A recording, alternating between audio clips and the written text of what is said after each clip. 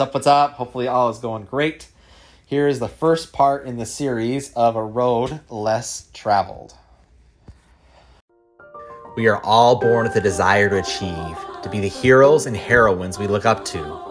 We all resonate with stories where the peasant becomes the knight, the pauper becomes the princess. But, truth be told, the path from rags to riches is longer in reality than it is on paper. What does it take to actually change your stars? How are everyday people like you and me rewriting their story?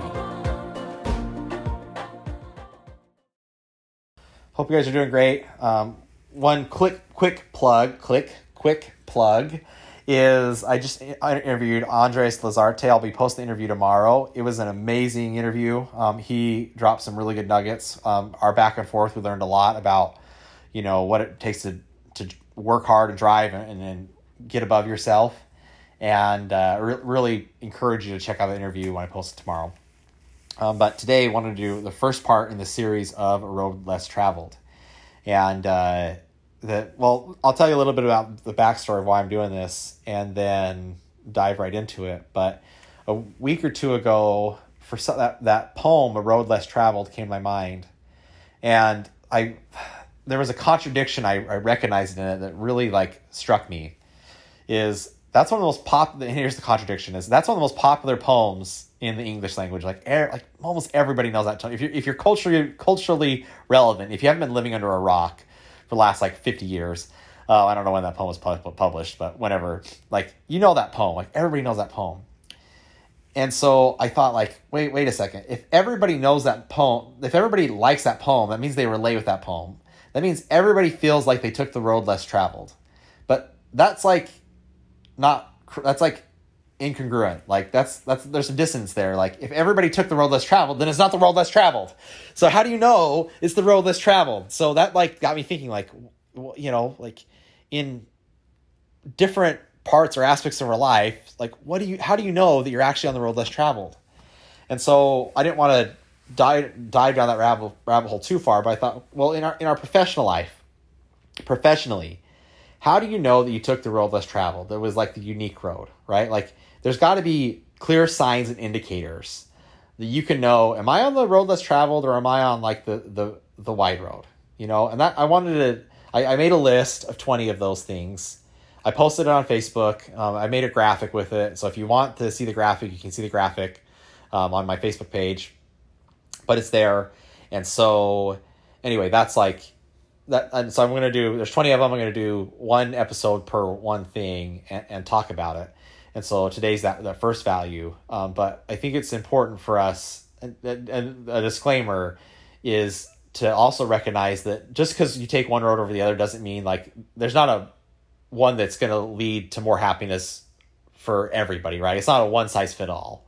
And so even though I'm going to talk about certain things, I don't want people to feel bad about themselves because they do one or the other, or good about themselves to do one or the other. It takes, you need to be self-aware enough to understand what works best for you. And in some ways, the main road is going to be better for a lot of people. That's why it's the main road.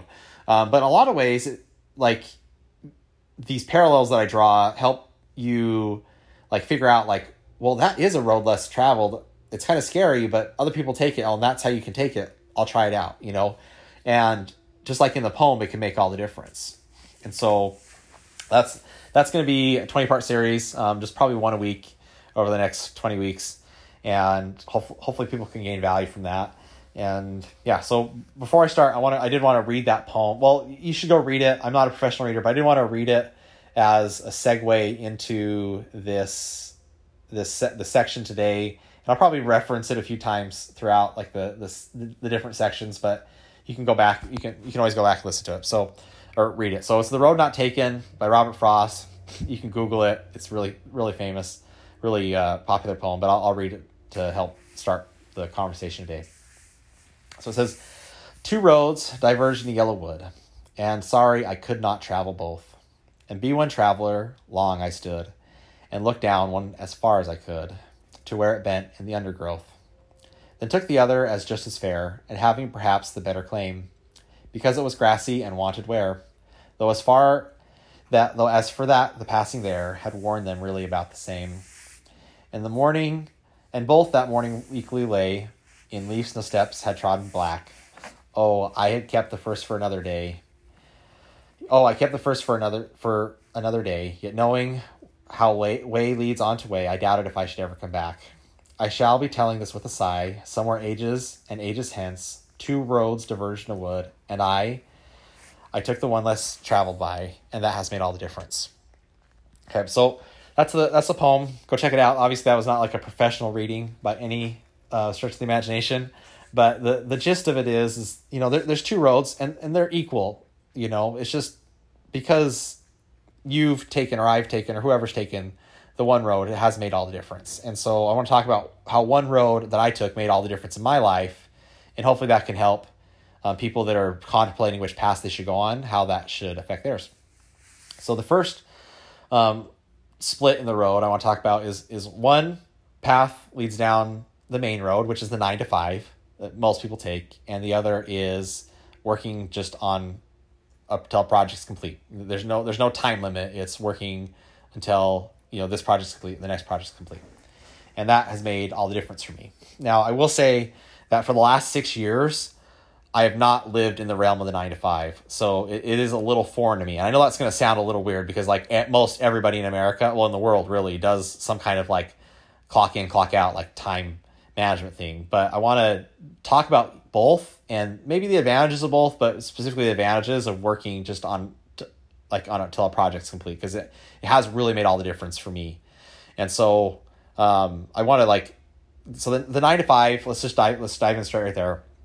I think most people are really familiar with it, but I want to help build a little more context of it so you understand what a 9 to 5 actually is and how that differs from just working on a project till it's complete. So generally speaking, 90+% of people we're trying, from a young age, they try to train. I don't know, I'm going to screw the percentage, but the large majority of people from a young age are trained to do the 9 to 5 because that's what we do in school. Now, we don't do the exact 9 to 5 in school. It's probably like a 9 to 3 or an 8 to 2 or whatever your school schedule was. But they set up, the society is general, the system, and that's a really vague term, tries to get us to do that 9 to 5. We show up at a certain time. If we don't show up at the time, we're tardy or we're late. Right? Tardy for school, late for work. And then we leave at a certain time. The bell rings, we leave school, the bell, the whatever chimes, or the clock hits 5 and we go home. And then we go home, we check out from work, work life and personal life are separated for the most part. And then life goes on. And that's how most of the world functions. And I think there's a lot of good to that. It helps separate work and personal life, and it's good to have a balance. Sometimes in your life it's good to have a balance. Other times it's good to be imbalanced. But the unspoken and really spoken agreement, the explicit or implicit agreement of how that 9 to 5 works is you agree to provide a certain amount of your time. And then in exchange for giving your time and effort during that allotted amount, that set amount, you're given money in exchange for that, right?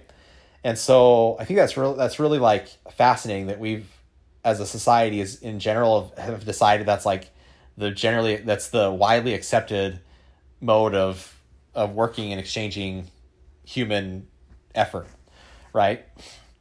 And so that's what I grew up in. That's what I was used to. And I'll be frank, I didn't know anything else outside of that. Right? I just thought that's what everybody did, because that's what I did when I went to school. That's what all my parents and all their kids did, all their friends did. They just, except for a few, but I never was close enough to realize that. Looking back now, I realize they didn't do a 9 to 5, I'm using 9 to 5 as the general term of a shift work, right? You might be running the graveyard shift, but it's still an 8-9 hour shift or 4, whatever, that schematic. I didn't realize that there are other modes of work. And so if you're listening to this podcast, it's probably because you don't do a 9 to 5. But if you do, I think it's a good time for you to reflect on this. Is what you're really doing is you're trading your time for some money, or your time and your effort for some money. And it's fixed. That's the important thing, is it's fixed. There's not a caps. When I got my first job, I showed up at 9. I left at 5. Sometimes we had events, and if an event ran late that night, then we could show up late the next morning. But there was always this like concept of, I work this many hours, you give me this money, you know? And if I wanted more money, I had to go out and find it. Like I'd either set up another arrangement where I worked a part-time job and there was this hourly rate thing, right? Or hourly wage thing, or do some kind of side gig, right? And then things changed for me when I got into sales. Like we still had to show up for an office at the same time for a meeting, right? And that was pretty normal. I was like, okay, I show up. And then they just like let us out into the wilderness to go hunt and fish for our own sales. And that was really unique to me. And I actually really liked it. And I'm going to bring another parallel in of why I really liked that. Because at the same time I was raised in 9 to 5, I also had this other mentality, this other like upbringing that helped me thrive in that other environment. And so all of a sudden I could go hunt and fish for my own stuff, and it wasn't based. The hours didn't matter so much as the production mattered, because the agreement between myself and the employer wasn't like how many hours I worked. It was how many fish I killed. Well, how many pest control accounts I sold. You know, how many like widgets I sold, and I got paid off that. And so all of a sudden, like the rules of the game were different. The rules were hours don't matter, like production matters. And so I realized that subconsciously or consciously, probably both, that hey, if I put in a lot of hours and my hours are effective hours, I could make a lot more money. And I did. And I was like, this is revolutionary. And like, for me it was, and I know some people are like, this is so elementary, Cody. I figured this out when I was like 18. It's like, well, good for you. I didn't figure it out till I was 26. So I'm glad you're ahead. But for me, it was like really revolutionary that I could like have an agreement with someone that wasn't based off just the time. It was based off of what I did. And that like blew the doors off. You know, it was like the ceiling. All of a sudden there was the ceiling. It's not there anymore. It's like I can go further, longer, and do better.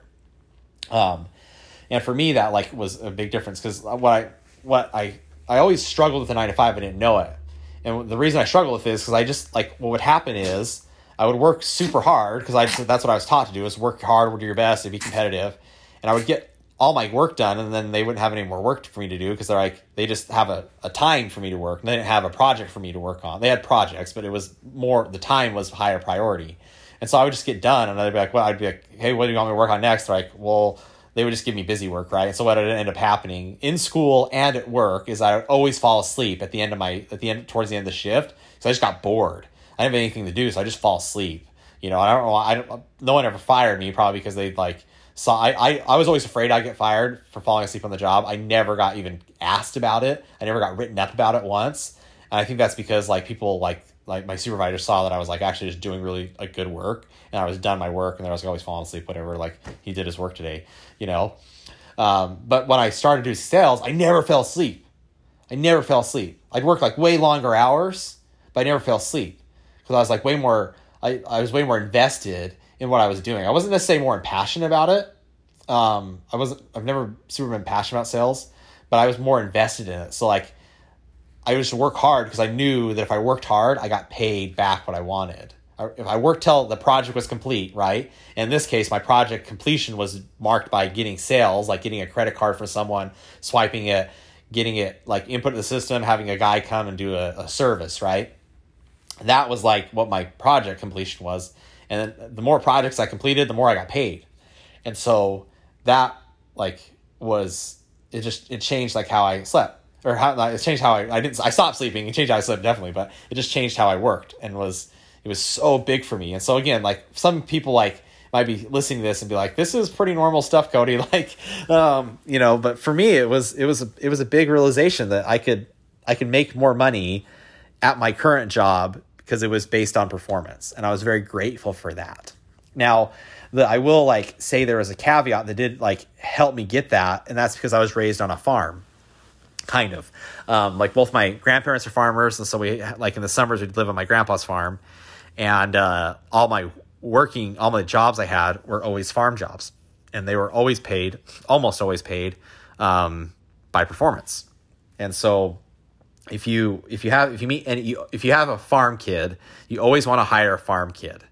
Not because they're the brightest. Sometimes they are bright, but usually sometimes they're not.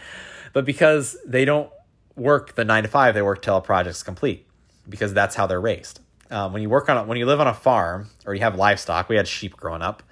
There's no time off. Like if the sheep need fed or there's something wrong with the sheep, it doesn't matter if it's 2 a.m. It doesn't matter if it's like 6 p.m. and you want to go out with your friends. Like that takes priority over everything else.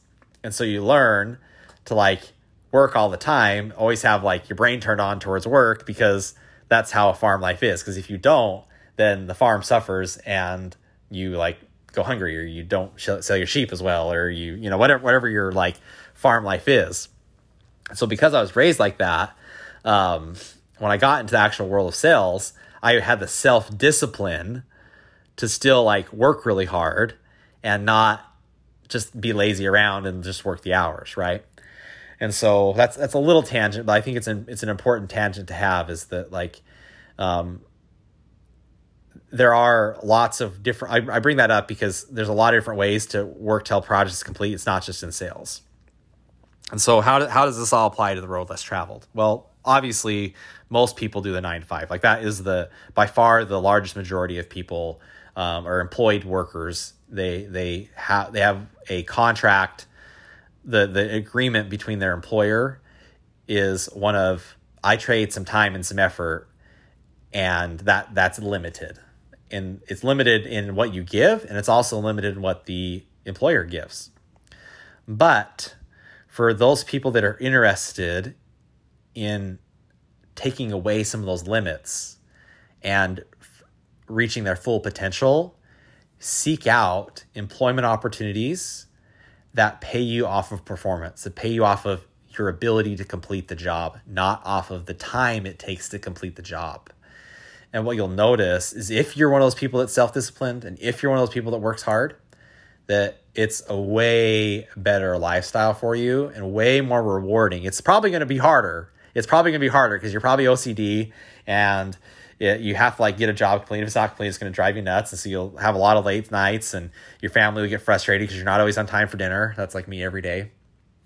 But it's really fulfilling to work on a project completion basis. And it's definitely the road less traveled, because most people aren't that disciplined. Most people would rather be told what to do than to tell themselves what to do. We'd like to say that we're not, but it is nice to just have someone else tell you what to do, and to check out and have a work-life balance. And a lot of times when you work in a project completion scenario, there's not as much work-life balance, and that can there's some struggles that come with that. But for me, working on the project completion status has made all the difference, not only financially, but also freedom-wise, and mentally and emotionally as well. So just those are some thoughts to think about. There's not a conclusion one way or another, just some personal experiences, personal thoughts. Hopefully those are valuable to you. Hopefully I wasn't too tangential and lost you. But thanks for tuning in. Tune into the podcast tomorrow, and we'll jam later.